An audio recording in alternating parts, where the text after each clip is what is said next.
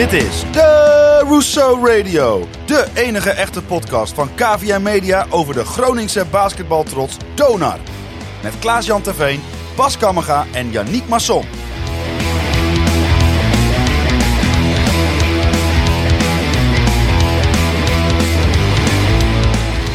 Vanuit de headquarters van KVM Media is dit jouw favoriete podcast over de noordelijke basketbaltrots Donar. Het Europese avontuur zit er bijna op. De Nederlandse competitie is grotendeels opgeschort en de basketbalwedstrijden in Nederland zullen de komende 3 weken zonder publiek worden afgewerkt. Volop tijd voor coach Otten om zijn 2 nieuwe aanwinsten in te passen. We gaan het bespreken in het mooiste podium dat je kunt krijgen. Dit is seizoen 2, aflevering 9 van de Rousseau Radio.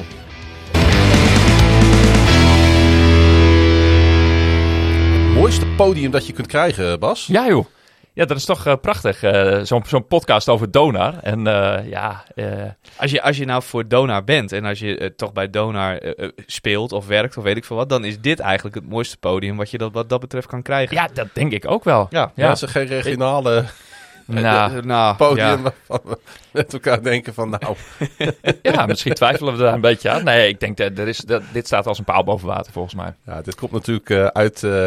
Ik snap wel waar dit vandaan komt. Wij hebben alle 3 en ik denk ook veel van onze luisteraars geluisterd naar het gesprek wat Kleedkamer Noord met Martin de Vries, de TD van Donar had. Klopt. En daar kwam dit in naar voren. Hè, dat wij zouden zoiets nooit over onszelf zeggen natuurlijk. Nee. Tot nu. Ja, nu moeten we daar even een statement over maken. Dus, Absoluut. Wij voelden ons licht genoodzaakt om dit te doen. Ja, dat is... En verder complimenten, Bas. Want dank je. De rollen zijn een beetje omgedraaid. Dit was mijn maiden speech. Ja. Dus voordat jij het hele gesprek overneemt. Ja, ik ben even de host vandaag. Ja, om alvast te oefenen voor het geval dat we volgende week of die week daarna iets gaan opnemen. Welkom co-hosts Klaasie en Yannick. Ja, dankjewel. We zijn er weer op de zolder. Ja, dit was even wennen. Even inrollen. Maar volgens mij moeten we er op deze manier wel een mooie uitzending van kunnen maken. Nou ja, jij mag ons door de aflevering heen gaan leiden. Traditioneel beginnen we met ons persoonlijke hoogtepunt van de week. Dus Klaasie, barst maar los. Ja, ik moet gewoon wel eerlijk bekennen dat ik het klein beetje lichtelijk in de stress zit. Ik vind het toch wel pittig, de reis die voor de deur staat naar Amerika toe. Ja. Enerzijds omdat het een hele rare periode is. Ik moet ook nog getest worden, dus afhankelijk van die test mag ik wel of niet. Ja. Dat vind ik echt wel een heel spannend moment, moet ik eerlijk zeggen. Je zit toch, en mensen kunnen wel zeggen, gaat je niet overkomen. Maar je zit toch na te denken van stel je ervoor dat ik niet goed test. Ja. Dan kan ik helemaal niet op reis. Precies. En dat boven die reis hangt, dat vind ik echt nog een hele vervelende factor. Want het is dat dus ook eigenlijk keer 8. Hè? Want om jezelf maak je misschien het meeste zorgen. Maar het zou ook niet tof zijn als je niet alle 8 mee kan. Ja, en überhaupt als ik... Ja, het gaat niet per se om mij, maar ik ben toch een klein beetje de reisleider. Mm-hmm. Ik heb alles geboekt, alles staat op mijn naam. Ja. Ik weet ook precies wat er gaat gebeuren, hoe laat we overal moeten zijn. Ja. Ik heb contact met de host van de Airbnb's. Mm-hmm. Weet je, dus ja, ik lig er niet per se wakker van. Maar het spookt wel de hele tijd door mijn hoofd. Dus het is niet per se een hoogtepunt, maar het zit er natuurlijk aan te komen. Ja, ondertussen moet ik nog mijn werkzaamheden afronden. Ik moet nog podcast opnemen. Ja. Ik moet mijn koffer gewoon in gaan pakken. Nou, dat is bij mij ook altijd zo'n last minute job. Bovendien, hier op hoofdkantoor van KVM Media zal er wat verbouwd worden. Juist in de 2 weken dat ik weg ben. Juist. Dus daar ben ik ook nog mee bezig om dat in goede banen te leiden. Ja, ik vind wel op dit moment is het een beetje een spannende week. Ja. Komt nog goed, Klaasie. Ja, we slepen je er doorheen. Moet je morgen ook nog even een NFL-podcastje overnemen? En NFL op woensdag, want er was weer een spectaculair weekend in de NFL. Zo. Maar het is wel lekker om nu nog even een uurtje over basketbal te gaan lullen. Want ondanks natuurlijk dat er niet gespeeld is er genoeg gebeurd. Dus ik zie naar deze aflevering uit. Ja, nou Yannick. Zo. Ja. We gaan over testen. Ik doe meteen even een kuchje. Testen voor toegang. Ik test trouwens al 3 maandagen op rij voordat wij nemen de podcast altijd op maandag, avond kan ik niet echt zeggen, maandagnacht op. Voor de mensen die voor het eerst luisteren, die weten dat waarschijnlijk niet. Ik test al 3 maandagen op rij, Klaasie, want als student wil ik niet het op mijn geweten hebben dat ik degene ben waardoor jij niet naar Amerika kan. Dus vanochtend was hij weer negatief, de test. Ja. Maar En we zitten nu wat verder uit elkaar dan anders ook. Dat hè? ook, ja. Er zit nu opeens iemand aan het hoofd van de tafel. Ja, we behouden toch...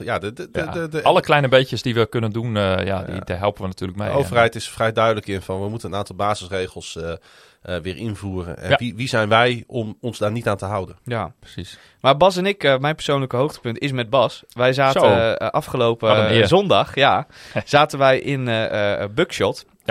Eerst zat je in proeflokaal Hooghout. Eerst zaten wij aan proeflokaal Hooghout, maar die gingen door een bepaald bedrijfsuitje. Maar het schijnt dat jij daar meer van weet ook. Gingen die wat eerder dicht dan gepland. Sorry dat je onderbreekt, maar het was natuurlijk wel een zeer geslaagde radioborrel. Ja, zeker. Met 3 personen. Ja. De hoofdpersonen waren allemaal wij waren present. Dat absoluut. Ja, het is geweldig om te zien hoe mensen met onze podcast meeleven. Ga door. Daar zaten we eerst inderdaad in proeflokaal Hooghout bij de Drusha Radio Borrel. Nou, toen struikelden we de straat over. Toen struikelden wij langzaam de straat over en met vooral cashewnoten in het lichaam richting Café Buckshot aan de overkant, want die hadden geen bedrijfshuisje. Dus daar gingen wij rustig zitten bij het grote scherm. Nou, ik dacht al, wat komt er op dat grote... Eerst zaten we beneden. We zaten beneden, ik las al iets over een groot scherm. Ik dacht, wat komt er dan op dat groot scherm? Nou ben ik enorm Formule 1 liefhebber, al heel lang. Maar de Formule 1 begon op een andere tijd als wat ik verwacht had. Namelijk om 6 uur in plaats van 8 uur. Ja. Waardoor wij ons toen naar boven gehaast hebben richting het grote scherm. En de zoveelste episode hebben gezien in het legendarische gevecht Lewis Hamilton tegen Max Verstappen. Ja. Dit keer won Hamilton natuurlijk. Uitslag is wel bekend. Maar eigenlijk die hele Formule 1 saga van dit seizoen. Compleet met DRS-gate en allerlei schandalen. De aanrijding in Silverstone. Dat maakt dit Formule 1 seizoen, als je daar liefhebber van bent... en als je dat niet bent, snap ik dat ook helemaal... maakt dat toch wel tot iets heel bijzonders. Want dit is echt iets wat we sinds de Schumacher tegen Alonso... en Senna tegen Prost dagen hebben we dat eigenlijk niet meer gezien. Ja, ik ben vooral fan van Hamilton. Dat snap ik ook heel goed, want de discussie nu in de Formule 1 is eigenlijk... is Hamilton de GOAT, the greatest of all time, de beste ooit? Ja, dat is niet de reden dat ik fan van hem ben. Nee, maar ik ben vooral tegen Max Verstappen. Dat mag. Ik vind het zo irritant, hè, dat omdat er een Nederlander in die sport... Ja, wat is het? Kun je het sport... Nou, oké, autosport... Je verliest 3 kilo per wedstrijd, dus dat is wel... Dat zeg maar dat hele land weer met de oranje wortelhoeden uit de kast trekt... en met de klompen de Polonaise gaat lopen. Ik word er zo moe van. Nou, ik heb er in ieder geval gisteravond wel van genoten. Ik ben ook niet direct een fan of zoiets, maar ik ben wel heel erg geïnteresseerd in hoe dat dan werkt. Ja. En ik zat dus nu naast iemand aan wie ik mijn vragen dus kon stellen. En die is ook allemaal volgens mij, in ieder geval... Ik heb het best weer gedaan. Zijn er sowieso sporten waar jij niet iets van weet? Dressuur. En 3 banden. Vind ik ook ingewikkeld. Maar... dat vind ik ook. Ja, 3 banden snap ik ook heel weinig van. Daar begrijp ik helemaal niks van. Nee. Maar verder zijn er wel vrij veel sporten waar ik wel iets van af weet. Ja, je bent wel echt brede interesse heb jij, ja? Je zou haast denken, doet die jongen verder nog wel wat. Ja, precies. En dan ook de historie daar weer van. Nou ja, jongens. Het is, heb jij nog een hoogtepunt? Ja, het is allemaal wat. Ja, ik heb allemaal weer deadlines gehaald. Dus ik ben weer blij dat ik alweer stukjes heb geleverd aan Sport Know-how Excel en... nog wat voetbaltekstjes. Heb jij wel een leuke opdrachtgever aan? Ja, nee, zeker. Ik heb nu geschreven over clubondersteuning. Ja, het klinkt als een heel saai onderwerp, maar ik vind het altijd weer heel prettig om met mensen die zeer gemotiveerd en gepassioneerd over hun werk praten, om daar mee in gesprek te gaan. En een ander onderwerp was deze keer de vechtsport in Den Haag. En dat is, er zijn een aantal sporten die niet aangesloten zijn bij NOC-NSF. Maar daar is wel een keurmerk nu voor ingevoerd bij de vechtsportautoriteit. Nou ja, in Den Haag hebben ze daar heel voortvarend zijn ze daarop ingespeeld. En helpen ze dus al die sportscholen, zeg maar, kickboksen, MMA, al dat vooral onder de jeugd hele populaire sporten, om zo'n keurmerk te krijgen waar je dan weer het beter reguleert, maar waardoor ook de samenwerking met de gemeente Den Haag dan weer een stukje naar voren gaat. Dus dat zijn dingen waar ik me dan zo mee bezig hou. En dat is, Zijn dat alle vechtsporten of specifiek boksen, kickboksen en... Ja, MMA, Brazilian Jiu-Jitsu. Ja, precies. De niet-Olympische sporten, zeg maar. Want die hebben dan een ander, die via het NOC is dat daar allemaal geregeld. En dit zijn een beetje de nieuwe opkomende dingen die nog niet zo gereguleerd waren. Maar daar zijn ze nu dus hard mee aan de slag om dat voor elkaar te krijgen. Heel veel mensen weten dat niet van mij. Ik zit al jaren op vechtsport. Is het heus? Ja, ik heb een seizoenskaart op Noord bij FC Groningen. jongens, ik wist dat hij moest er weer een keer aan zitten te komen. Ja. Over het pannenkoekschip gesproken. Nee, daar gaan we nu even niet in die hoek. Jij had hem al even genoemd, Martin de Vries. Nou, dat was ook wel een klein hoogtepuntje. Ja, nou, dat was ook bij een vechtsport, maar dan met woorden. Ja. Hoogtepunt wil ik het niet noemen. Het was wel een opmerkelijk gesprek eigenlijk. Ja, je kon er, ondanks dat je als podcast liever niet over een andere podcast praat... Nee, daar kun je niet omheen. Je kon hier niet omheen. Dus die olifant die moet uit deze kamer. Ja. Ik had hem al meteen beluisterd toen ik hem binnen zag komen in mijn Google-podcast met die mooie gekleurde vlakjes. Maar jullie hebben hem ook beluisterd. Ik had het van mij nog niet gemeld, maar jullie waren meteen helemaal... de analyse kwam er ook meteen uit. Yannick, roep het dus. Nou, ik zat op de fiets terug van training en toen... Ik had nog niet gezien dat er een nieuwe Kleedkamer Noord, wat dan de podcast is waar we het over hebben... dat daar een nieuwe van was. En ik luister daar eigenlijk normaal gesproken ook niet zozeer naar. Maar in dit geval zag ik dat Martin de Vries erin zat. Toen dacht ik, dan zal ik toch eens eventjes luisteren. Want ik ben wel benieuwd of Martin nog wat te vertellen heeft... zo vlak voordat wij onze podcast opnemen. Ja. Nou, voor de mensen die het nog terug willen gaan luisteren... wees wel even bereid dat de tenen zeg maar krullen in de schoenen van ongemak als je ernaar luistert. Want Karel-Jan Buurke en Martin de Vries vlogen elkaar wel aardig in de haren. Zo kunnen we dat toch wel zeggen. Mm-hmm. Maar aan de andere kant zijn we toch ook wel weer tot wat inzichten gekomen. Tenminste, ik wel. Het is niet zo dat Martin alleen maar ruzie aan het maken was. Hij heeft ook nog echt wel dingen verteld waar je, als je een goed luisterend oor had, dat je daar wel wat aan had. Ja, daar gaan we het straks verderop in de uitzending nog even over hebben. Maar je moest wel goed luisteren om dat er tussendoor uit te filteren. Ja.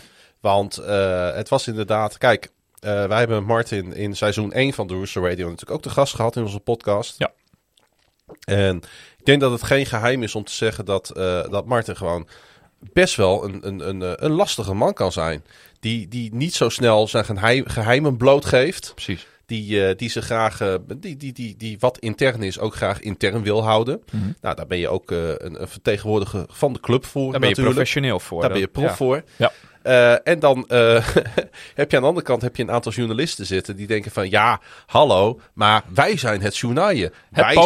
Wij zijn hier het mooiste podium om Dona te verkopen. Wij zijn toch RTV Noord en wij besteden toch iedere week aandacht aan jullie. En wij zijn toch de omroep die Donar voor het voetlicht brengt. Dus nou, als je toch ergens... En Martin denkt van, ja, maar hallo, op zaterdagavond zit ik met mijn vrouw televisie te kijken. Bekiek het hem. En op zondag sta ik op de golfbaan met mijn cormoran. Dus bekiek het hem. Ja. Nou, uiteindelijk komt dat dan toch samen op maandag in zo'n uitzending van Kleedkamer Noord. Maar daar is al het een en ander aan vooraf gegaan. Dat is wel te zeggen, ja. Dus uit de lucht, of wat in de lucht hangt en wat er schijnbaar... Ja, dat bleef er de hele tijd in hangen. Ja. Want we hebben dat is niet opgelost. Dat is niet opgelost, maar ik vind het ook een beetje raar. Ja. En waarom vind ik het raar? Wat gaat het mij nou als luisteraar aan? Hoe zeg maar die afspraak met Martin Vries tot stand gekomen is? Ja. Dat gaat jou niks aan. Dat gaat me helemaal niks aan. Je bent er wel helemaal achter gekomen. Van begin tot het einde. Van 19:29. Een uur voordat de dames van Martini Sparks gingen spelen. Ja. En ik vond het zeer vermakelijk. Maar ik vond het ergens ook ongemakkelijk om naar te luisteren. Omdat ik denk van... Weet je, Martin is niet makkelijk in de omgang. Laat ik het maar gewoon zeggen. Dat zijn misschien de heren van RTV Noord ook niet altijd. Nou, die zijn misschien een beetje te makkelijk in de omgang. Ja, kunnen we dat ook zo stellen? Dus dan wordt het een technisch directeur die zichzelf heel serieus neemt tegenover oude jongens krentenbrood in een podcast. Ja. En het botst. Ja. En dat kwam eigenlijk tijdens dat gesprek ook niet meer goed. En dat leidde voor mij wel af. En dat vond ik toch jammer van de inhoud. Want er is nogal wat aan de hand bij Donar op dit moment. Ja. En in de competitie met de hele coronamaatregelen. Mm-hmm. En Europa wat niet goed loopt. En de competitie die niet goed loopt. En dan denk ik, nou... Touw hem, jongens. Ja. Maar... En dan is het jammer dat zo'n vechtsportgala in Martini Plaza is afgelast eigenlijk. Ja. Want dan had je ze graag even een keer in de ring gezien. Qua vermaak absoluut een 9,8. Ja. Maar of dit nou de manier is zeg maar, waarop de regionale journalistiek moet omgaan met de grootste basketbalclub van Nederland. En dat moet ik echt zeggen, ook andersom. Of Donar nou zo moet omgaan met regionale journalistiek. Ik vraag me af of dat vruchtbaar is. Nou ja, wat ik er een beetje bij had is... niet om jullie nou en daarmee indirect mezelf een veer in de reek te steken. Maar jullie hebben in seizoen 1 een heel inhoudelijk goed gesprek gehad met Martin. En volgens mij was daar verder geen... Of tenminste, er was wel eens hier en daar wat wrijving in het gesprek. Maar dat hoort er ook een beetje bij. Maar als je gewoon een professioneel, normaal gesprek met Martin wil voeren en dat goed voorbereidt, dan gaat dat prima. En daar is Martin de Vries ook voor, maar hij houdt niet van geouwe hoer in de ruimte. Nee. Nou, we hebben alles kunnen vragen en de antwoorden zijn destijds allemaal op een normale toon beantwoord. Ja. Natuurlijk waren er ook hete hangijzers op dat vlak. Ja, we hebben het natuurlijk gehad over de incidenten toen in de Europese bubbel in Den Bosch. En daar is best wat voorgevallen. Zo. En daar wou Martin ook niet alles over vertellen. Nee. Maar dat daar spanning zat, dat kwam in die podcast ook echt van naar voren. Ja, nou dat is ook de podcast waar wij eigenlijk het meeste voorbereidingstijd aan hebben besteed. Hè? Misschien naast die van Bob van Oosterhout. Maar daar hebben we gewoon heel veel aan de voorkant, heel veel tijd ingestoken om dan te zorgen dat het in ieder geval een interessant en boeiend gesprek wordt. En volgens mij als we in de luistercijfers terugkijken, dan is dat ook een van de meest beluisterde afleveringen geworden. Ja. Dus het kan wel. Het kan wel. Ja, goed. Nou ja, weet je, het is ook de setting misschien. Hè. Soms zijn ze ook wel een beetje andere podcasts die hebben er misschien een beetje meer lollige inslag. Of dan moet je maar net van dat format houden. Ja, wij zijn dan misschien net iets serieuzer. Hoewel we onszelf ook wel eens een beetje op de korrel nemen, denk ik. Ja, maar als je gasten hebt. Als we gasten hebben, moet je het goed voorbereiden. Goed voorbereiden. En daar wil ik niet van zeggen dat zij dat niet doen. Hè, maar de professionaliteit, hebben wij wel hoog in het vaandel staan, laat ik zo zeggen. Ja, wij mogen ook graag slap ouwe hoeren. En we drinken er ook een biertje bij, zeker op dit tijdstip. Dan mogen mensen best weten. En er zit ook al een fles Medoc ja, niet bij mij, in de mik. Hallo. Nee. Ik heb al een pot thee. Jij moet hosten. ja, is ook zo. Ik moet wel scherp blijven. Maar ik moet straks nog uploaden en zo. Dus als mensen dit luisteren, dan is dat allemaal gelukt. Ja. Dus complimenten. Ja. Nee, maar het was wel een interessant gesprek. Want misschien, ik wil het gras niet voor de voeten weggooien. Wat je er nu al over wil zeggen. Wat hebben we uit dat gesprek eigenlijk gehaald? Zat ik voor mezelf te bedenken. Nou, we hebben geen clausules in contracten.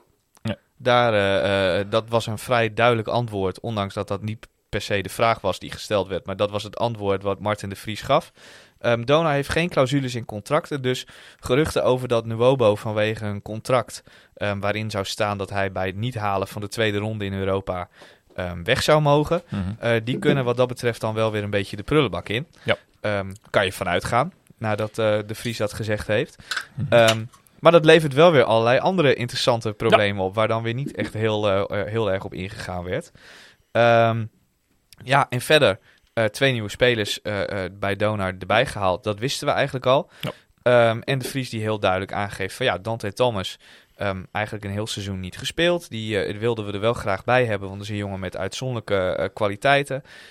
En Gavin, nieuwe point guard, omdat we daar gewoon met de blessure van Austin Luke en oververmoeidheid bij Liam Williams zien dat we daar onderbezet zijn. En daarom hem gehaald. Vond ik een hele logische, normale verklaring daarvoor. Eigenlijk iets wat wij ook al een beetje, dat van die point guard dan, wat wij ook al een beetje bedacht hadden. Ja, en er was dus geld voor. Dus blijkbaar hebben ze daar van tevoren een potje voor onvoorziene omstandigheden apart gehouden. Laat het zo zeggen. Hè. En de uitschakeling in Europa, die dan niet aan de doelstelling voldoet, die heeft financieel geen of weinig consequenties, zei Martin de Vries. Nou ja. Dat is wel een beetje de vraag natuurlijk. Hè? Want als jij nog 3 thuiswedstrijden met een volledig Martini Plaza speelt, waarin het steeds interessanter en spannender wordt, ga je er wel geld aan verdienen? Ja, dat is voor de recette wel interessant. Ja, maar de kosten vallen ook weg. Dat is niet helemaal waar het over ging. Oh, excuus. Naar mijn mening, hè? Hij was heel duidelijk dat hij zei, we hebben het niet meegenomen in de begroting. We hebben geen rekening mee gehouden dat die euro's binnen zouden staan. Nee, oké. Maar dat was de vraag. Ja. Of je daardoor een scheur in de broek oploopt. Daar was een heel duidelijk nee. Nee. Dus je moet het met het budget of de recetten doen die je van tevoren bedacht hebt. Precies. En als je verder was gekomen, was dat een extraatje geweest. Maar daar staan ook weer die kosten tegenover. Dus min of meer heb je het wel over hetzelfde. Maar nee, klopt. Die nuance moet je inderdaad eventjes even aanbrengen. Ja, en we gaan straks verderop nog eventjes specifiek over de spelers hebben. Maar ik denk dat het nu wel even tijd is om naar de wedstrijd te gaan die we afgelopen woensdag inmiddels alweer hebben gespeeld. Oei. Dus jij zat weer voor de stream, denk ik, Yannick. Ja, ik zat weer voor de stream. Wel achteraf, moet ik eerlijk toegeven. Want het moment dat de wedstrijd gespeeld werd, moest ik zelf voetballen. Ja. Gewonnen, overigens, voor de mensen die dat nog interessant vinden. Maar wij zijn door in de beker. Kijk. Met het team waar ik zelf in voetbal. En daarna heb ik meteen eigenlijk het streampje even aangezet in de herhaling. En alles even rustig teruggekeken. Al wetende dat we redelijk kansloos verloren hadden. Ja. En van tevoren verwacht je dat eigenlijk ook wel. Maar ik had toch op meer gehoopt, op meer verzet vanuit Donar-zijde. Want dat viel mij eigenlijk het meeste op. Na de beste tegenslag, zeg maar, bij rust wist je eigenlijk al wel... we gaan ook niet meer terugkomen. Bij rust, een beetje, bij rust wist je ook al wel... Is dat het? Is het een gebrek aan verzet? Of is het gewoon een gebrek aan scorend vermogen? Dat. En een algemeen gebrek aan kwaliteit ten opzichte van je tegenstander. Want heel eerlijk... Bayreuth had volgens mij ook 1 speler extra erbij, als ik goed opgelet heb nu. Die terug was van blessure. Ja. En die waren gewoon vele malen beter kwalitatief. Daar kunnen we heel eerlijk over zijn. Dat was gewoon geen match. Op elke individuele matchup was de speler van Bayreuth net even iets beter dan Donar. En dan kun je heel erg je best doen en heel erg gaan proberen om met die 9 punten die je uiteindelijk nodig hebt te winnen. Maar dat ging uiteindelijk nooit lukken. En dat, maar aan de ene kant is dat pijnlijk, maar aan de andere kant is dat ook ongeveer wat je van tevoren verwacht had. Het was vanaf het begin eigenlijk al, hè? Want je had dan 1,5 minuut die stream aanstaan. Het was dan 9-0 geloof ik, of 11. Ja, dan loop je de hele tijd achter de feiten aan, letterlijk. Dan wordt het sowieso lastig. En dan hebben die spelers misschien in het achterhoofd nog wel van... we moeten dat goed maken, maar... Ja, dat is eigenlijk een kansloze missie natuurlijk. Er moeten wel hele gekke dingen gebeuren. Ja, en dan kun je heel diep ingaan op allerlei tactische beslissingen en dingen. Maar ik denk dat in dit geval de meest logische verklaring is dat gewoon Bayreuth een veel betere spelersgroep heeft. Ja. Vooral als ze allemaal fit en erbij zijn dan welke andere team in deze pool van de Europese competitie dan ook. En dus wat we dan ook begrepen hebben, dat er ook wel een beetje roofbouw natuurlijk wordt gepleegd op spelers omdat er anderen geblesseerd zijn. Ja. En dat geldt natuurlijk niet alleen in de wedstrijden, maar ook op trainingen. Hè, want daar moet je ook nog gewoon eens een keer... met een relatief smalle rotatie. Ja. Het was wel de eerste minuten weer van Nwobo. Ja, Nwobo was er weer. En die vond ik wel weer eigenlijk wel weer goed spelen. Die haalde niet hele bizar hoge getallen allemaal en zo. Ja. Maar die zat ook nog een beetje op een minutes restriction. Dus die kon ook nog niet zoveel minuten maken als hij zou willen. En je had ook het idee dat hij niet helemaal fit was. In de zin dat hij af en toe qua conditie wel een beetje liet merken van... Het gaat me nu iets te snel allemaal. Ja, vond ik ook. Maar wel fysieke aanwezigheid. Maar wel fysiek aanwezig en hij was gedreven en hij was erbij. En hij dunkte meteen de eerste 2 ballen keihard binnen. En pakt ook nog een hele knappe rebound met 1 hand...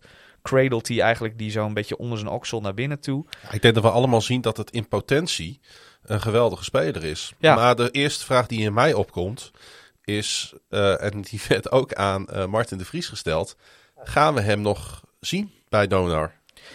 Nou ja, als Martin de Vries zegt dat hij geen clausule heeft, dan zal dat ongeveer zo zijn. Dat was het gerucht wat op internet verscheen, dat Thomas echt als vervanger was gehaald voor Nwobo. En dat hij een clausule had dat hij weg kon. Daardoor ga ik er nu vanuit dat hij gewoon blijft. Ja, dat is ook wel grappig. Toen Donty Thomas kwam, onderaan is nog een regeltje toegevoegd aan het nieuwsbericht. Hè. Dat zat niet zeg maar in de mail dat de selectie van Donar voor de rest van het seizoen uit 14 spelers bestaat. Om maar dus dit soort van geruchten. En want als we elk gerucht gaan benoemen in deze podcast, dan zijn we een soort NFL op woensdag lengte gaan we dan op af. Dus daarvan moeten we nu ook gewoon aannemen dat daar niks aan de hand is. Dat zie je trouwens ook helemaal niet aan Nwobo van die is met een afscheidstournee bezig. Helemaal niet. Nee, helemaal niet. Dus maar bestaat natuurlijk nog wel zoiets als contracten die zeker. Dan wel wederzijds, dan wel eenzijdig opgezegd kunnen worden. Ook zonder clausules kan je van spelers af, als je dat zou willen. Maar dan is het wel raar. Dat is niet iets wat je niet met Nwobo gaat doen. Want Nwobo is tot nu toe dit seizoen een van je dragende spelers. Echt een sterkhouder, een kracht waar je van op aan kan. Waar je elke wedstrijd weer wat aan hebt als hij meedoet. Want ook als hij niet 19, 20 punten scoort, dan haalt hij toch nog wel weer iets van 8 en 10 rebounds. Want dat gaf Otten ook nog weer aan. Het is ook een speler. Een doelstelling van Donar is dat je het publiek vermaakt. Nou ja, dat doet hij sowieso. Hij is nu al een van de meest populaire spelers bij Donar. Terwijl het publiek heeft hem nog maar een x-aantal wedstrijden in actie gezien. Ik heb toch een beetje moeite, jongens, met deze opmerking. Wat dan? Nou ja, het publiek vermaken. Ik weet niet dat is een doelstelling. Ja, nee. Ik weet niet of we het er al over mogen hebben. Ja, van mij wel. Ja, het publiek is er niet. Nu niet? Moment. Nee, oké. Nee, dat snap ik ook wel. Ja, ik weet ook wel dat jullie dat snappen. Ja. Maar ik merk wel gelijk dat die opmerking, dat triggert wel iets bij mij. Nou ja, goed. Weet je, hoe lang het ook duurt. In mei zitten we er natuurlijk weer bij.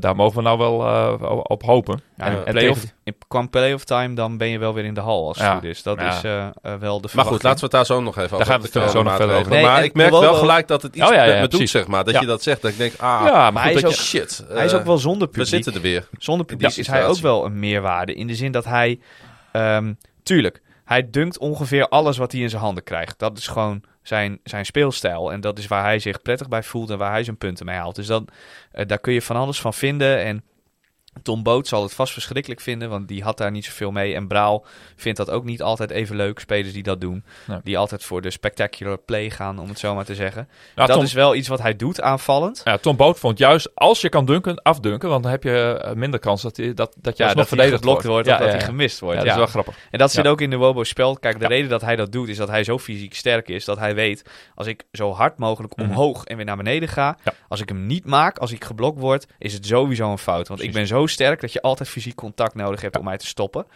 Maar hij is ook verdedigend gewoon een enorme presence. Met zijn reboundende kracht. Met de manier waarop hij de paint kan verdedigen. Dus het gebied onder de basket. Hij heeft enorme sprongkracht. Ondanks dat hij niet zo lang is voor een center. En hij blokt ook nog heel veel schoten per wedstrijd. En als hij ze niet blokt, dan maakt hij in elk geval het voor de tegenstander zo lastig. Dat een lay-upje al moeilijk wordt onder de ring. Dus dat ook voor wedstrijden zonder publiek is hij echt wel van meerwaarde. Hij is echt wel een hele bepalende speler onder het bord bij Donar. Ja. Oké, nou dat was die wedstrijd, denk ik. Tenminste, niet heel veel. Of wil je daar nog iets over aan toevoegen? Eén dingetje benoemen. En, want ere aan wie ere toekomt. Henry Caruso. Voor mij toch echt, want ik heb deze wedstrijd ook gekeken. Ja. Echt weer de man van de wedstrijd bij Donar. Ja. Met name rebounded. Heel sterk. Want anders hadden we namelijk nog veel dikker verloren. Maar die komt hoog. Zo. Die Caruso. Ja. Dat is niet normaal, hè? Dat viel afgelopen jaren al op. Maar nu die echt een rol krijgt waarin hij het team moet dragen. En waarin hij heel veel... hij is heel acrobatisch, hè? Ja, hij moet heel veel punten maken. Hij moet heel veel rebounds pakken. Ja. Hij moet heel veel doen om Donar in de wedstrijd te houden met zijn werklust. Want het is nog steeds niet de allerbeste basketballer, maar zijn werklust is bizar. Als je top rebounder bent en je bent topscorer in dezelfde wedstrijd, dan ben je center, de drager van het team. Ja, hij is geen center. Hij is gewoon een small forward two-guard. Dat is wat hij is. Hij is helemaal niet een van die lange mannen die onder het bord staat. Maar gewoon doordat hij zo hoog komt en zo graag wil ten opzichte van tegenstanders, daardoor haalt hij die scores. En dat is wel heel bewonderenswaardig. Daar hoef je helemaal niet goed voor te kunnen basketballen. Nee. Daar moet je gewoon een enorme wil voor hebben. Ja. Nou, shout-out. Nou, ik wou absoluut toch nog even weer een lans voor hem breken. Hartstikke goed. En dan meteen maar even het bruggetje naar de laatste wedstrijd, die dan nergens meer om gaat. Hè, want we zijn uitgeschakeld. Ja, het gaat om de eer. Om Kapfenberg onder ons te houden, sowieso. Ja. Aanstaande woensdag. In een lege plaza. Dat weet jij beter dan ik. Was het in het verleden niet zo dat de beste nummer 3 ook nog een plekje kon krijgen? Ja, er waren ook daarin weer wat lucky loser-achtige toestanden. Daar zijn ze volgens mij 3 jaar geleden mee opgehouden. Ja, dat kan niet meer, hè? Nee, want er is geen terugstroom meer vanuit de Champions League. Dus deze teams blijven het. En in het verleden was het zo van als dan Champions League ploegen geen zin hadden om naar de volgende ronde te gaan, dan kwamen de beste nummers 3 nog weer in beeld. Nou, dat is nu niet meer het geval. Het enige wat ik nog zou kunnen bedenken is dat als er straks situaties ontstaan dat ploegen zich moeten terugtrekken of zo, dat je dan nog maar weet je, daar hebben we nu dus ook alweer te weinig. Daar kan je ook geen rekening mee houden. Nee, dan zullen ze eerder misschien het plekje open laten. Maar goed.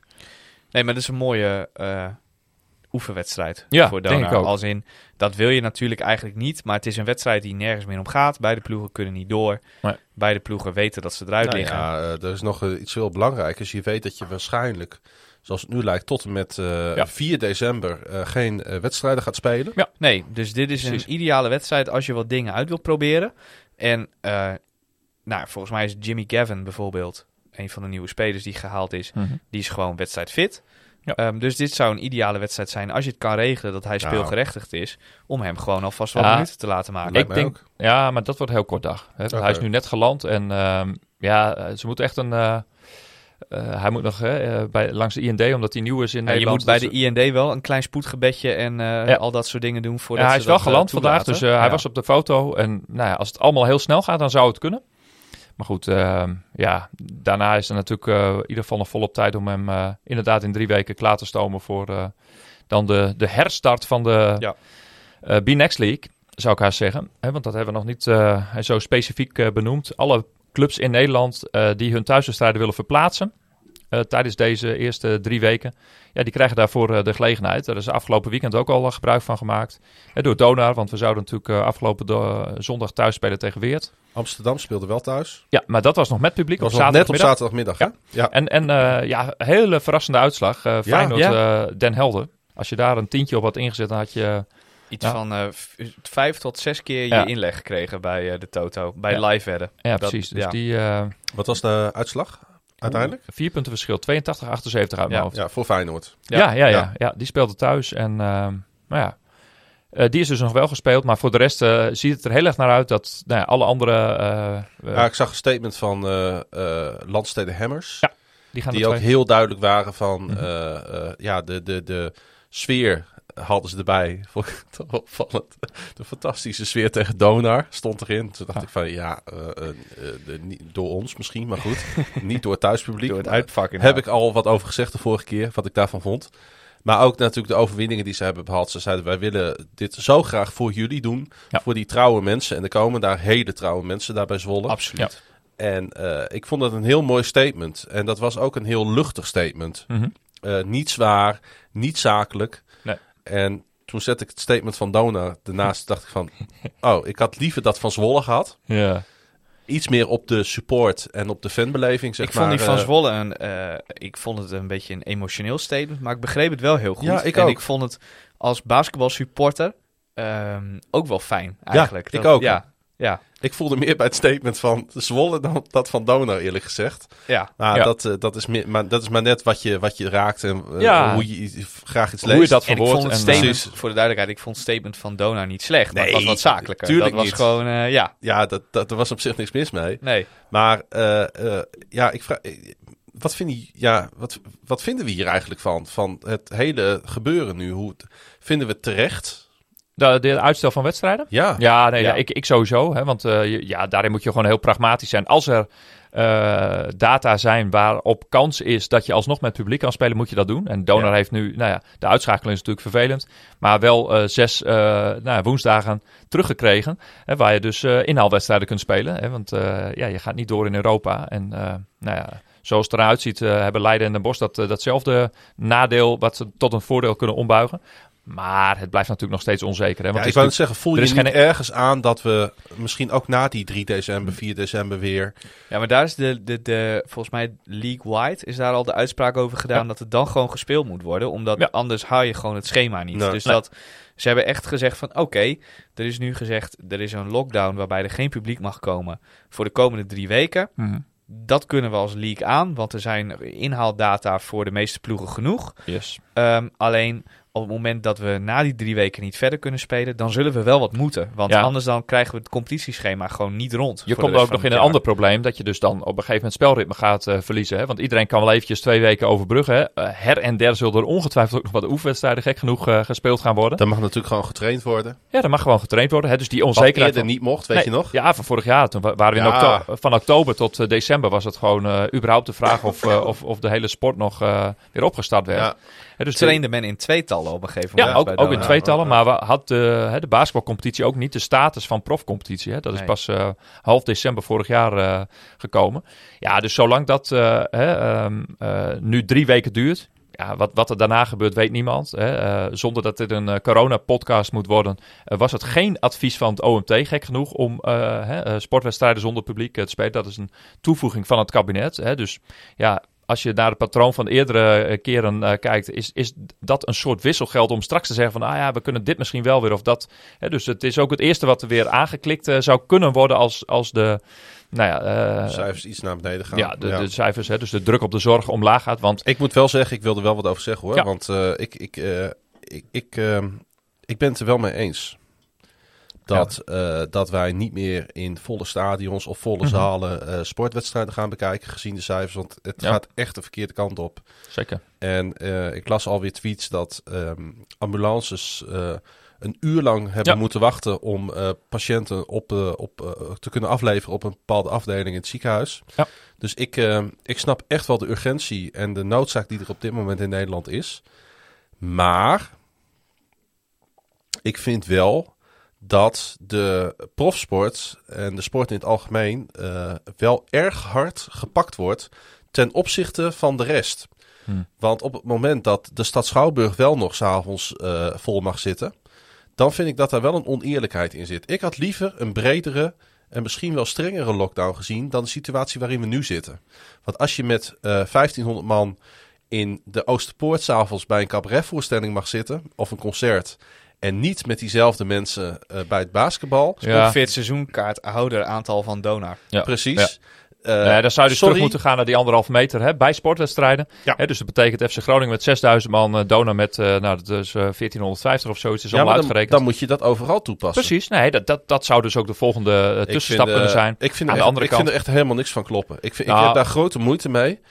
Niet met het feit dat wij niet heen mogen, maar wel met het feit dat het op de ene plek wel mag en op de andere plek niet. Maar kijk, waar je daar natuurlijk wel mee te maken hebt, dat je ook de gang naar het stadion, je moet gecheckt worden, iedereen staat in de rij door elkaar heen. Dus in een voetbalstadion met die enorme mensenmassa's die je ook weer op de been brengt. En ook, mensen gaan uit. Als je nu ik fietste hier naartoe, het is gewoon echt uitgestorven. Dus het heeft wel een effect. Het heeft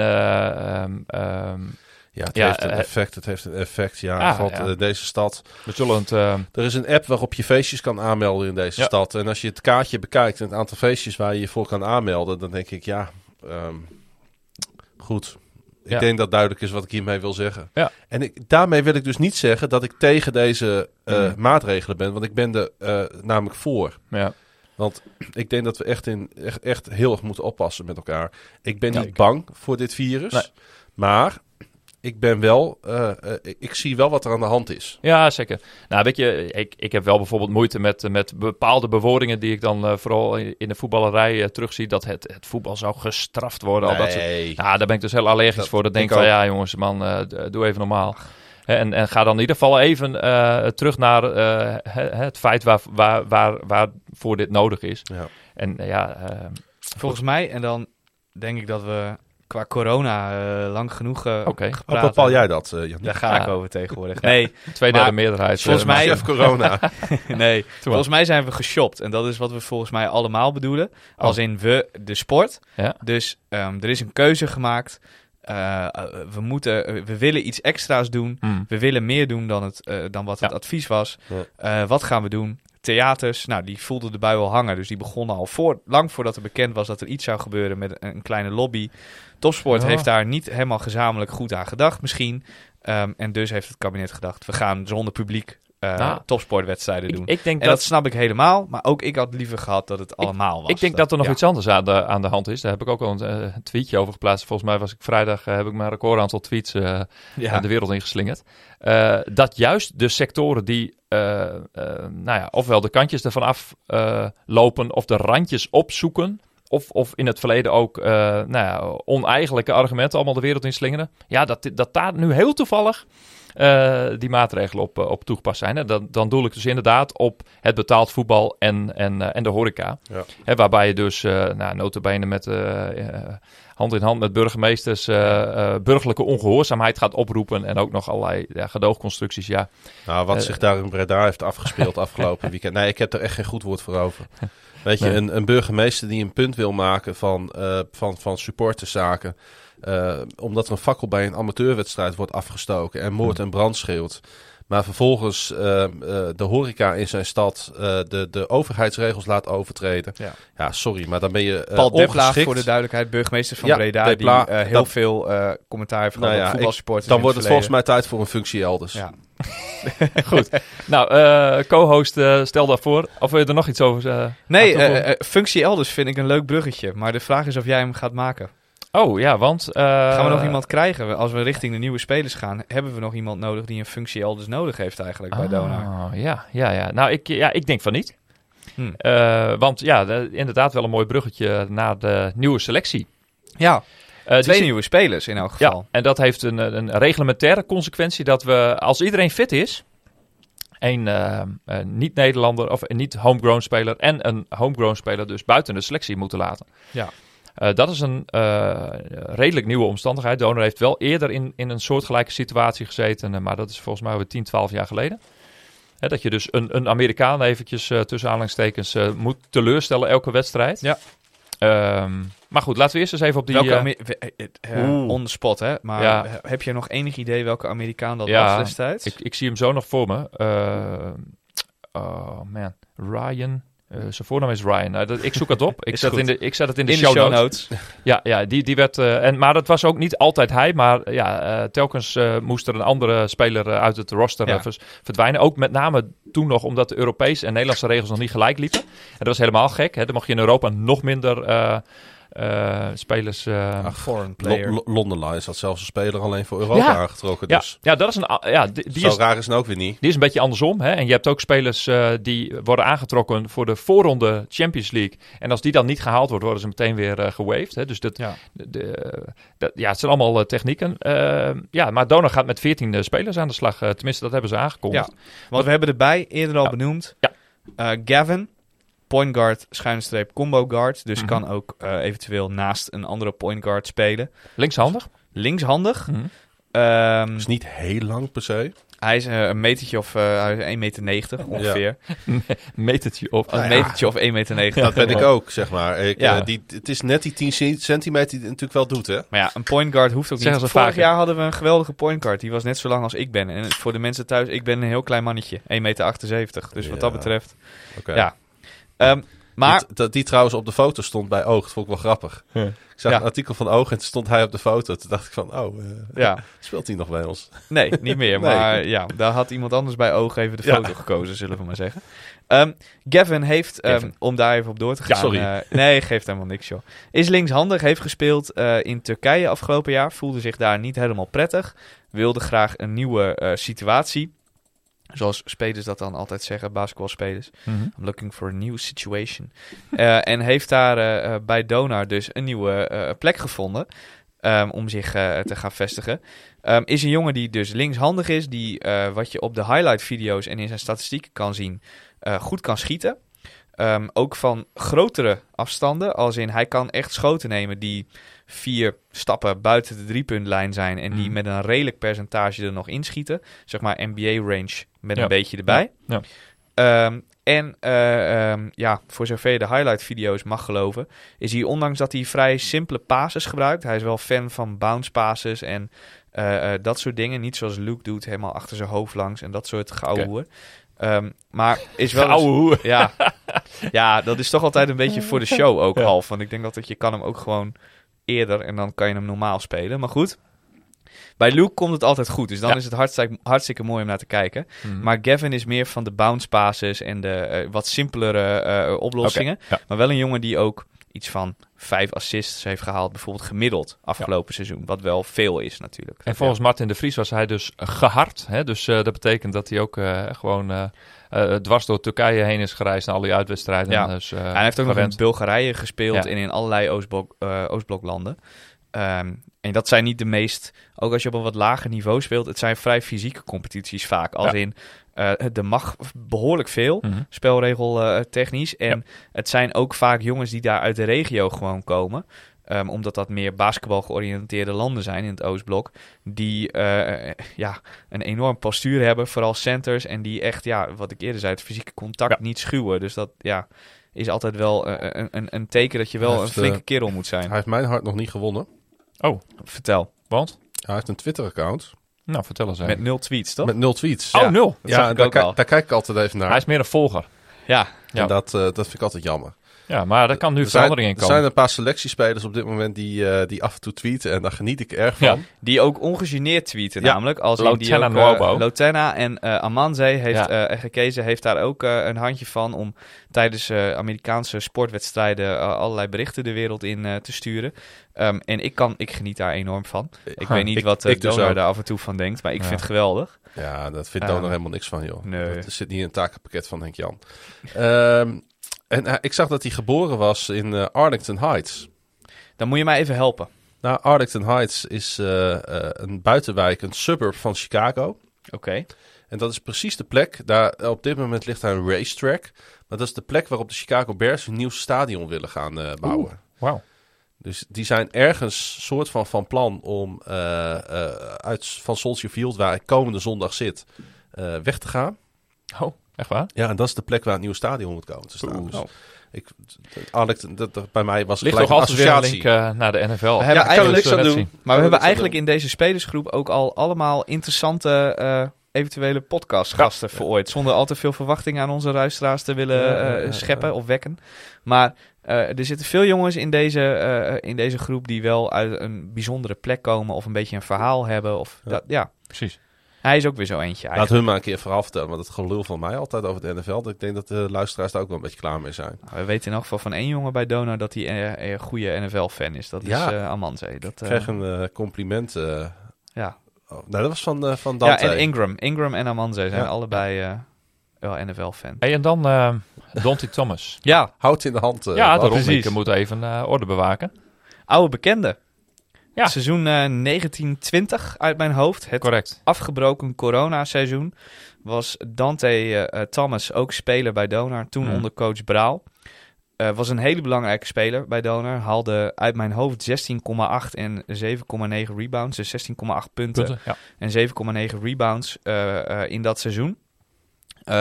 Was een typische Braal-speler in de zin dat Braal altijd hele goede power forwards wilde. Mm-hmm. Dus een goede nummer 4. Ja. En hij heeft niet voor niets ook nog daarna een jaar in de Serie A gespeeld in Italië. Hoogste niveau in Italië, Klopt. Wat echt een hele goede competitie is. En een jongen die in elk geval in de tijd dat ik hem een paar keer geïnterviewd heb, ook na wedstrijden, op mij een hele professionele, serieuze indruk maakte. En die ook gewoon al hele goede dingen heeft laten zien bij Donar. Een 4 met een schot van buiten, maar ook een enorme jump. Hij kan ook goed dunken. Hij kan ook, als je een beetje small ball wil spelen, de 5-positie, de centerpositie doen voor je. Dus een hele goede, ongeacht wat je ook verder gaat doen, een hele goede speler om erbij te hebben. En begrijp ik nou goed uit de woorden van Martin de Vries dat hij nog niet topfit is? Hoe is jouw Hongaars eigenlijk? Slecht. Mijn Hongaars is enorm slecht. Magyar Nagyidi, maar dat is ook alles. Dat is Hongaars in het Hongaars. En dan heb je dus iets van... mag ik je op de keukentafel nemen? Nee. Oh jongens, is het alweer zo laat? Oei. Nee. Goulash. En Kieprits. Ook. Maar Google Translate heb je dan toch? Dat schijnt, ja. Dat schijnt een programma te zijn. Ja, en dus wat lees je daar dan? Ja. Nou, ik heb dat nog niet gedaan, maar ik weet niet of jij dat al... kijk. Wel. Ja, tuurlijk, dus vertel. Dan lees je iets over... Dat ze bij RTV Noord-Korea ook al Wat weet jij van Dante Thomas zijn niet gespeelde seizoen in Hongarije? Nou, dat hij niet gespeeld heeft inderdaad. Want hij was niet fit to play. Ja. Dus of iets van de medische keuring die hij daar niet heeft doorstaan. Maar goed, dat zal dan volgens sommigen alweer als een gerucht worden bestempeld. Maar goed, bij Donar hebben ze ongetwijfeld de overtuiging dat hij weer fit gaat worden. Dat is ook altijd een kwestie van timing natuurlijk, wanneer je zo'n speler voor je hebt. Martin de Vries deed er nog wat onduidelijk over of hij uiteindelijk ooit nog wel in Hongarije was geweest of niet. Ik hoorde hij is er wel geweest, daar ben ik wel van overtuigd. Hebben wij weer een kreupele man binnen gehad. Hij heeft in ieder geval geen minuten gemaakt. Dus dat is wel duidelijk. En hij stond niet op de teamfoto. Maar hij heeft wel alweer een hele tijd getraind, wat ik ook op zijn Instagram, want... Ik heb hem nog wel gevolgd. En ik volgde hem op Instagram. En ik heb wel al een hele tijd dat hij op Insta allerlei stories en berichten plaatste, waarop hij vooral aan het basketballen is in zijn eentje in een hal. Met een trainer erbij en heel erg zweet. Alright. Dus het lijkt er wel op dat hij wel gewoon weer redelijk fit is om weer te gaan beginnen. Maar wedstrijdritme is altijd wat anders natuurlijk. Ja, hij traint dus overigens bij Bradley University, waar hij ook gespeeld heeft. En waar nu oud-Donar-speler Rink Mast zit. En nog een Nederlander. Maar dan moet je me heel eventjes laten. Dan kom ik daar zo meteen wel eventjes op. Maar er zit nog een Nederlander nu bij Bradley University. Ja, die ga jij even googlen. Maar dan 14 spelers, Klaasje. Wat vind je ervan? Is niet een beetje veel? Nee, ik vind dat op zich niet. En ik vond eigenlijk ook wel dat de Vries een punt had. Door te zeggen door eigenlijk heel eerlijk te zeggen, we hebben op dit moment gewoon gedurende het seizoen nog geen enkele keer een topfitte selectie gehad. Nee. En dat wil niet zeggen dat dat over een aantal maanden nog zo is. Mm-hmm. Maar je kunt niet acteren op wat misschien gaat gebeuren. Je kunt wel acteren op wat je tot nu toe hebt gezien en wat op dit moment de situatie is. Ja. En wij hebben ook al een aantal keren in deze podcast, in de Rooster Radio, geroepen van jongens, grijp in. Er moet wat bij komen. Er kan wat bij komen. En nu, deze periode, zou ook het geschikte moment zijn om eventueel nog die aanvulling op de selectie te doen. En als ze dat dan doen, dan vind ik ook dat we ze op dit moment de credits daarvoor moeten geven. En dat we niet moeten gaan zeuren over inderdaad het feit dat we inderdaad eventueel in die rotatieproblemen komen. Of in die problemen komen met die extra Amerikaan. Want en ik moet toch eerlijk zeggen, dat is iets wat mij de hele dag al beklijft sinds ik... wanneer werd het bekend? Gisteren? Gisteren rond kwart over 2. Gisteren werd Thomas ik weet nog zondag 14:23. Ik weet nog goed. Nou ja, zondag voor de luisteraar, afgelopen zondag. Ja. En toen maakte ik me eigenlijk niet... Ik was eigenlijk wel blij met de aanvullingen. Maar tegelijkertijd maakte ik mij toch wel grote zorgen over Austin Luke. Ja, precies. Nou, aan de ene kant wat hieruit spreekt is van we moeten de selectie versterken. We moeten de selectie verbreden. Want als we in die top 5 eindigen en we komen tegen die topploegen in België te spelen, dan hebben we ze gewoon domweg nodig. Anders redden we het niet. Dus het is ook een soort van vooruitschrijdend inzicht wat de TD heeft. Maar wat is er met Austin Luke aan de hand? Dat ze deze keuze maken. Zou het kunnen zijn dat zijn blessure of slepender, of ernstiger is, of ongewisser is, dat ze deze keuzes hebben gemaakt? Ja, ik denk dat laatste sowieso. Hè, want, dat is speculeren. Ja, blijft een beetje speculeren. Maar ik denk dat jullie wel snappen wat ik bedoel. Ja, als jij er specifiek voor kiest om nog een extra Amerikaan erbij te halen, dan neem je dus voor lief dat in de situatie waarin iedereen blijft en iedereen fit is, dat er daarin een situatie ontstaat waarin je straks 1 Amerikaan kind van de rekening moet maken en moet zeggen, ja, jij bent op dit moment niet de speler die wij mee gaan nemen. Je bent helemaal fit, maar we gaan het niet doen, want dat kan gewoon niet, reglementair gezien. Warming-up coach kan je altijd nog worden. Hè? Ja, en op zich vind ik dat een prima keuze in de zin dat je hebt nu wel een hele brede selectie. Je hebt er echt veel kwaliteit in huis, dus daar is echt veel van te maken, vooral als iedereen fit is. Maar aan de andere kant vind ik het ook weer een beetje een soort kapitaalvernietiging als je straks 1 jongen hebt die je gewoon niet meeneemt. Ja. Nou ja, goed, weet je, in de beslissende fase, ervan uitgaande dat Donar gewoon in de finale in het Nederlands kampioenschap en dan uiteindelijk in die B-Next League terecht komt. Ja, dan krijg je een ritme, joh. Dan heb je gewoon inderdaad opeens 3 wedstrijden per week. En dat is wel heel raar dit seizoen. Want die cross-border fase heb je gewoon alleen wedstrijden in het weekend. Dus dan speel je maar 1 wedstrijd per week, echt. En vanaf de play-offs opeens 3 keer in de week. Ja. Dus dat ritme, dat is wel erg opmerkelijk. En ik denk dat in die eindfase dat je dan op een gegeven moment wel zult denken van... Kijk alleen mooi. maar naar het schema in januari. En het is helemaal niet verkeerd om her en der die jongens om de beurt een klein beetje rust te geven. Ja. Nee, nu wordt het ingedikt, inderdaad. Hè? Dus in de Nederlandse fase heb je dus al die inhaalwedstrijden straks, omdat het nu allemaal op elkaar maar ook wordt. sowieso al, hoor. Ja, dat is ook zo. Met en het bekertoernooi dat er nog aankomt en het januari-schema. Klopt. Wij moeten nog 13 wedstrijden spelen, dan heb je het bekertoernooi niet eens meegerekend. En dat moet allemaal in december en januari gebeuren. Ja, dus je hebt volgens mij maximaal inderdaad iets van 15 of 16 potjes nog te gaan. Ja. Is dat trouwens niet Lions?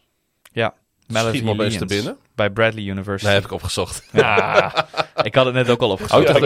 Ik dacht de London Lions. Ja. Nee, ik dacht, ik fiets hem er later nog een gezicht niet in. Nee, geeft niks. Fiets hem erin. Right. Dat was de selectie. Dan gaan we nu langzamerhand eens even een beetje doorschakelen naar de jeugd. Ja. Vorig jaar... als we het toch over de NCAA hebben, zeg maar, Bradley University dan. Mag ook. Ja, dat zijn ook natuurlijk jongens. Maar vorige week was ik me helemaal niet van bewust. De wedstrijden die afgelopen weekend gespeeld zijn bekerwedstrijden. Oh.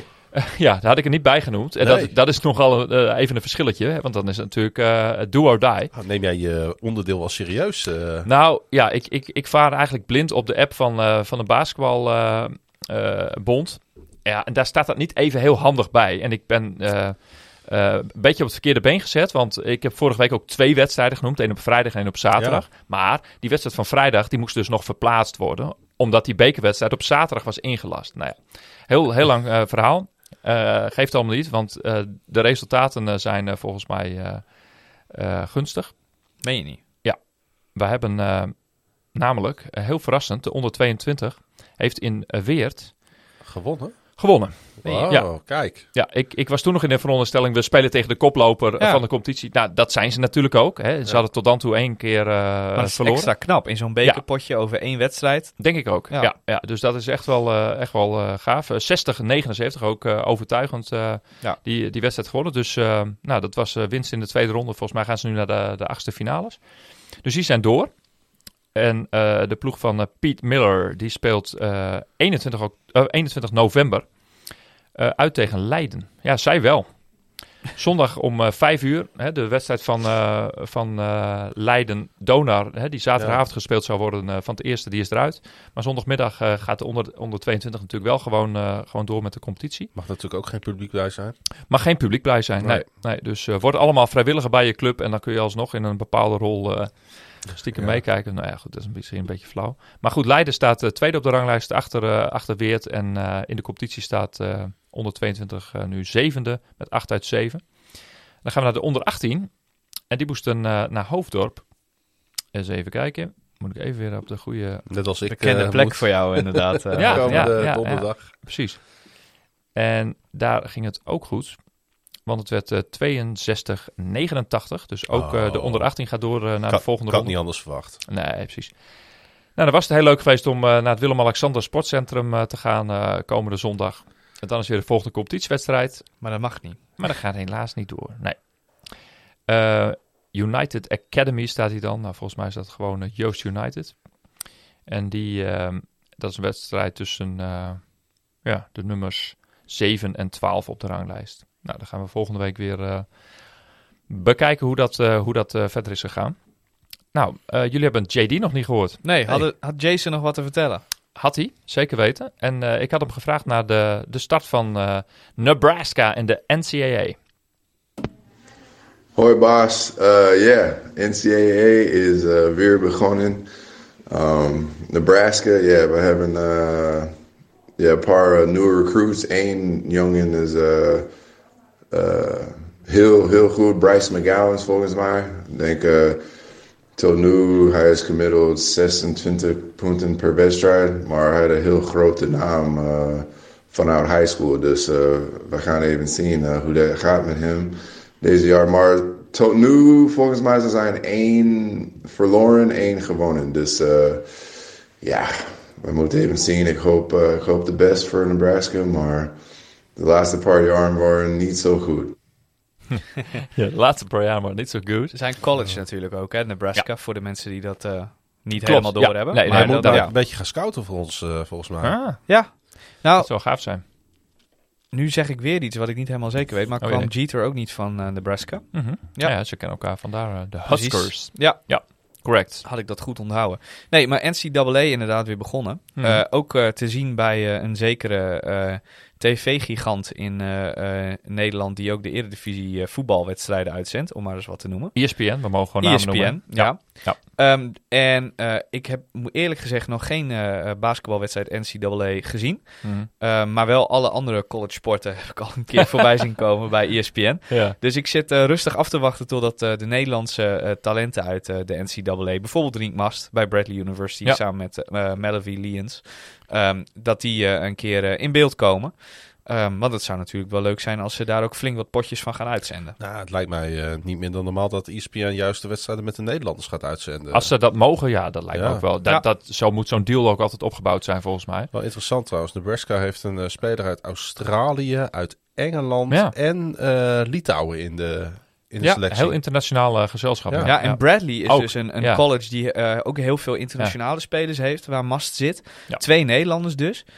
En zij zijn vooral niet de eerste Nederlander, want in het recente verleden, bijvoorbeeld van Bradley, heeft ook Luc van Breda gespeeld. Ja. Een van de spelers die nu bij Zorg en Zekerheid Leiden zit. Je hebt geluisterd naar de podcast met Rink Mast, volgens mij. Daar vertelde hij dit dus ook. Dat wist ik ook toevallig. Ik heb dat toen ook gezien, zeg maar. Een aantal wedstrijden van hem bij Bradley. Mm-hmm. En zo zijn er nog meer Nederlanders in de NCAA op dit moment. Nou moet ik heel eerlijk bekennen dat ik niet alle colleges en namen aan elkaar kan koppelen. Nee. Maar dat is natuurlijk iets om de komende weken eventjes in de gaten te gaan houden. Ja, komende maanden. Tot de March Madness. Ja. Wij zullen in de B-Next League ook een March Madness gaan laten plaatsvinden. Een soort March Madness phase, zullen we hebben. Of eigenlijk zou het mooi zijn om hier in de Benelux de May Madness dan te krijgen. Want dan gaat de competitie beslist worden. Dus dat zou wel cool zijn. Ja, maar weet je, er zijn 250 van die teams, joh. En het is nu nog allemaal een beetje de opstartfase. Je zou kunnen zeggen, het is een soort oefenperiode. Maar goed, de punten tellen wel gewoon mee. En dan krijg je straks vanaf december of januari een beetje dat ze in hun eigen conference meer tegen elkaar gaan spelen. Dat het allemaal de frequentie ook wat toeneemt van de wedstrijden. En voor de oplettende kijker, als je ooit een NCAA-wedstrijd gaat kijken, de meeste basketballiefhebbers zullen dat weten. Ja. Maar het zijn 2 helften van 30 minuten. Ja. De schotklok is 30 seconden in plaats van 24. En de verhoudingen van het veld zijn ook anders dan bij Europees basketbal. De driepuntslijn ligt bijvoorbeeld ook iets dichterbij als dat we dat in Europa gewend zijn. Ja, en het opbrengen van de bal is dus ook 10 seconden nog. Ja. Dat is de oude regel in Nederland. Ja. Oké, nou, dan wil ik nog even een klein tussenonderdeeltje. Het uitzwaaien van Klaas hier wil ik nog even belichten. Het uitzegenen. Ja, het uitzegenen. Nou ja. Jij hebt al een of andere allerlei documentatie moeten regelen. Nog net eventjes, vertelde je gisteren. Ja, het is nogal wat allemaal. Ja, vertel dat dus nog eens heel eventjes. Wat erbij komt kijken om aan de overkant van de plas terecht te komen. Nou, dat valt op zich ook wel weer mee. Maar je moet wel veel invullen op dit moment. Extra. Je moet al je adressen opgeven. Waar verblijf je? Wanneer verblijf je er? Met wie verblijf je er? Maar ze hebben wel begrepen dat je niet aan de Olympische Spelen gaat meedoen. Nee. Oké. Precies, maar het is wel veel op dit moment. Ik begreep dat we ook nog een gezondheidsverklaring moeten invullen, maar dat komt bij het inchecken. Okay. Maar ik heb hem al even doorgenomen. We moeten inderdaad negatief testen. Ja. We moeten en dat testen, dat moet dan op dat is geen GGD-test bijvoorbeeld, maar dat moet bij een gecertificeerd bureau wat daar heel veel geld voor vangt, wat ook weer een reiscertificaat meegeeft, enzovoort. Ja. Maar daar is de capaciteit geen probleem. Hè? Als je die afspraak ligt, als je wil betalen, dan is dat geen probleem. Ik moet wel zeggen dat omdat ik degene ben die het regelt. Ik heb ook bij KLM Delta heb ik alles opgegeven. Dus van iedereen de paspoortnummers en noem het allemaal maar op. Dus, maar weet je, als ik er eenmaal ben, de komende vrijdag en ik zit achter mijn eerste Miller Lite. Weet je dan, ik hoop zo dat het doorgaat en dat iedereen negatief test van ons alle 8, want we gaan met 8 man. Ja, en dan zitten we zaterdagmiddag op Wrigley Field. Misschien wel samen met het Fenway Park van de Boston Red Sox. De 2 mooiste ballparks van Amerika zitten we daar college voetbal te kijken. Ja. Midden in Chicago. Dat wordt echt fantastisch als dat doorgaat. Northwestern tegen Purdue. Ook 2 van die colleges. Op zondag zitten we bij de Chicago Bears tegen de Baltimore Ravens. Dus Justin Fields, de rookie van de Bears, tegen Lamar Jackson. Een van de grote sterren in de NFL op dit moment. En dan zitten we op maandagavond bij de Chicago Bulls tegen de Indiana Pacers. NBA in United Center te kijken. Nou, als dat allemaal doorgaat... Ja, dan hebben we een paar geweldige dagen natuurlijk. Jullie zijn dan voor de Bulls natuurlijk. Mag ik nog even een speciale tip meegeven? Ja. De nummer 11 van de Indiana Pacers, Domantas Sabonis. Europeaans-Litouwse jongen. Zijn vader heeft ook NBA gespeeld. Is een absolute NBA-legende, Arvydas Sabonis. Ja. En hij is ook niet geheel onaardig. Ja. Dat is wel echt een goede speler. Maar de Bulls hebben ook een lekker team, hè? Absoluut. Ja. Zach LaVine, Alex Caruso, DeMar DeRozan. Ja. Maar sowieso, joh. Ja, daar is het ook Caruso aan. Caruso, echt als het allemaal... Het wordt wel... het wordt fantastisch. Maar dan ben je nog maar op maandag en... Dan heb je nog 1,5 week te gaan. Maar daar even een korte heel kort. Want dan blikken we daar over 3 weken op terug. Heel kort. Als we Chicago hebben gehad, gaan we naar Detroit met de trein. Met de Amtrak. Een dag voor Thanksgiving. En op Thanksgiving hebben we dan de eerste Thanksgiving game van de dag. En die wordt live uitgezonden op ESPN Nederland. Dus ik wil ook mensen uitnodigen van ga dat lekker kijken. De Detroit Lions, die afgelopen weekend voor het eerst een wedstrijd niet verloren hebben, maar gelijk gespeeld hebben. En dat gebeurt bijna nooit in het Amerika. Onderschat ze nooit, hè, die Lions. Dat hebben we al gemerkt dit seizoen. Ja, ze hadden die geweldige wedstrijd tegen de Ravens natuurlijk met die game-winning field goal van Justin Tucker, waar ik het eerder over heb gehad. Nee, in Detroit gaan we inderdaad naar de Thanksgiving game. Dat is leuk, want daar zit ceremonieel omheen. Er zit een halftime show. met artiesten die in de rust gaan optreden. Dus hartstikke leuk. Nou, dan vliegen we van Detroit naar Baltimore voor het weekend. En dan spelen de Baltimore Ravens tegen de Cleveland Browns. De divisiegenoot. Op Sunday Night Football. Dus die wedstrijd wordt 's nachts in Nederland gespeeld. Maar het is altijd, als je dan naar een avondwedstrijd in Amerika gaat, is dan de enige keer dat je zeg maar op een christelijk tijdstip een keer zo'n primetime game kunt kijken. Ja, dat wordt een geweldige pot. En ik heb heel veel zin om gewoon weer in Baltimore te zijn. Want die stad betekent heel erg veel voor mij. Ook omdat ik daar met mijn vrouw, die overleden is geweest ben. En dat wordt weer een geweldig weekend. En dat voelt me voor mij. Er zijn maar 2 steden ter wereld waar ik thuis kom. Dat zijn Groningen en Baltimore. Homecoming. Dat is echt thuiskomen voor mij. En dan reizen we nog door naar Washington. Om daar een beetje sightseeing te doen. En het Witte Huis te bekijken. En de Capitool. En noem het allemaal maar op. En we gaan ook nog naar een NFL-wedstrijd daar. De Washington voetbalteam tegen de Seattle Seahawks van Russell Wilson.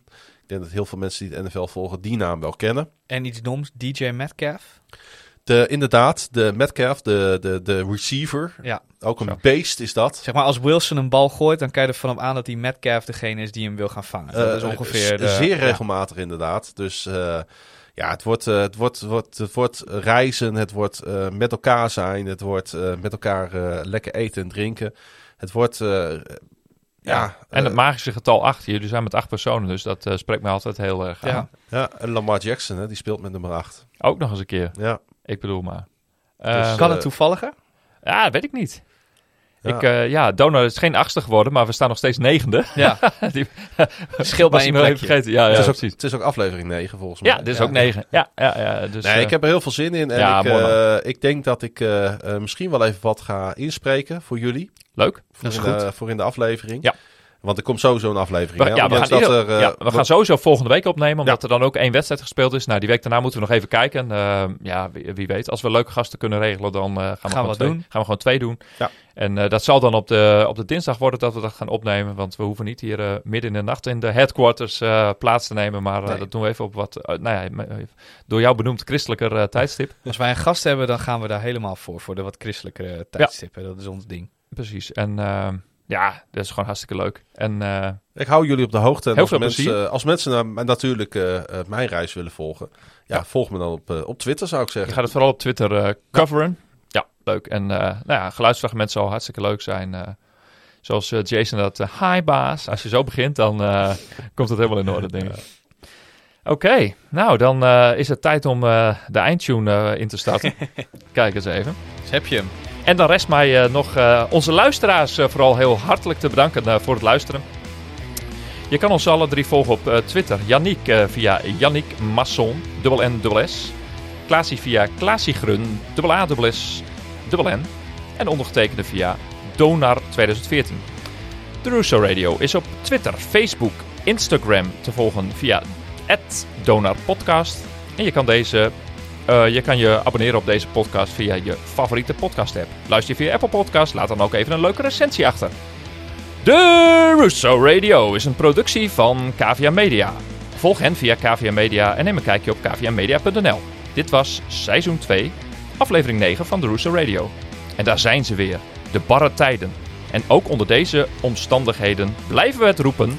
Tot Donar!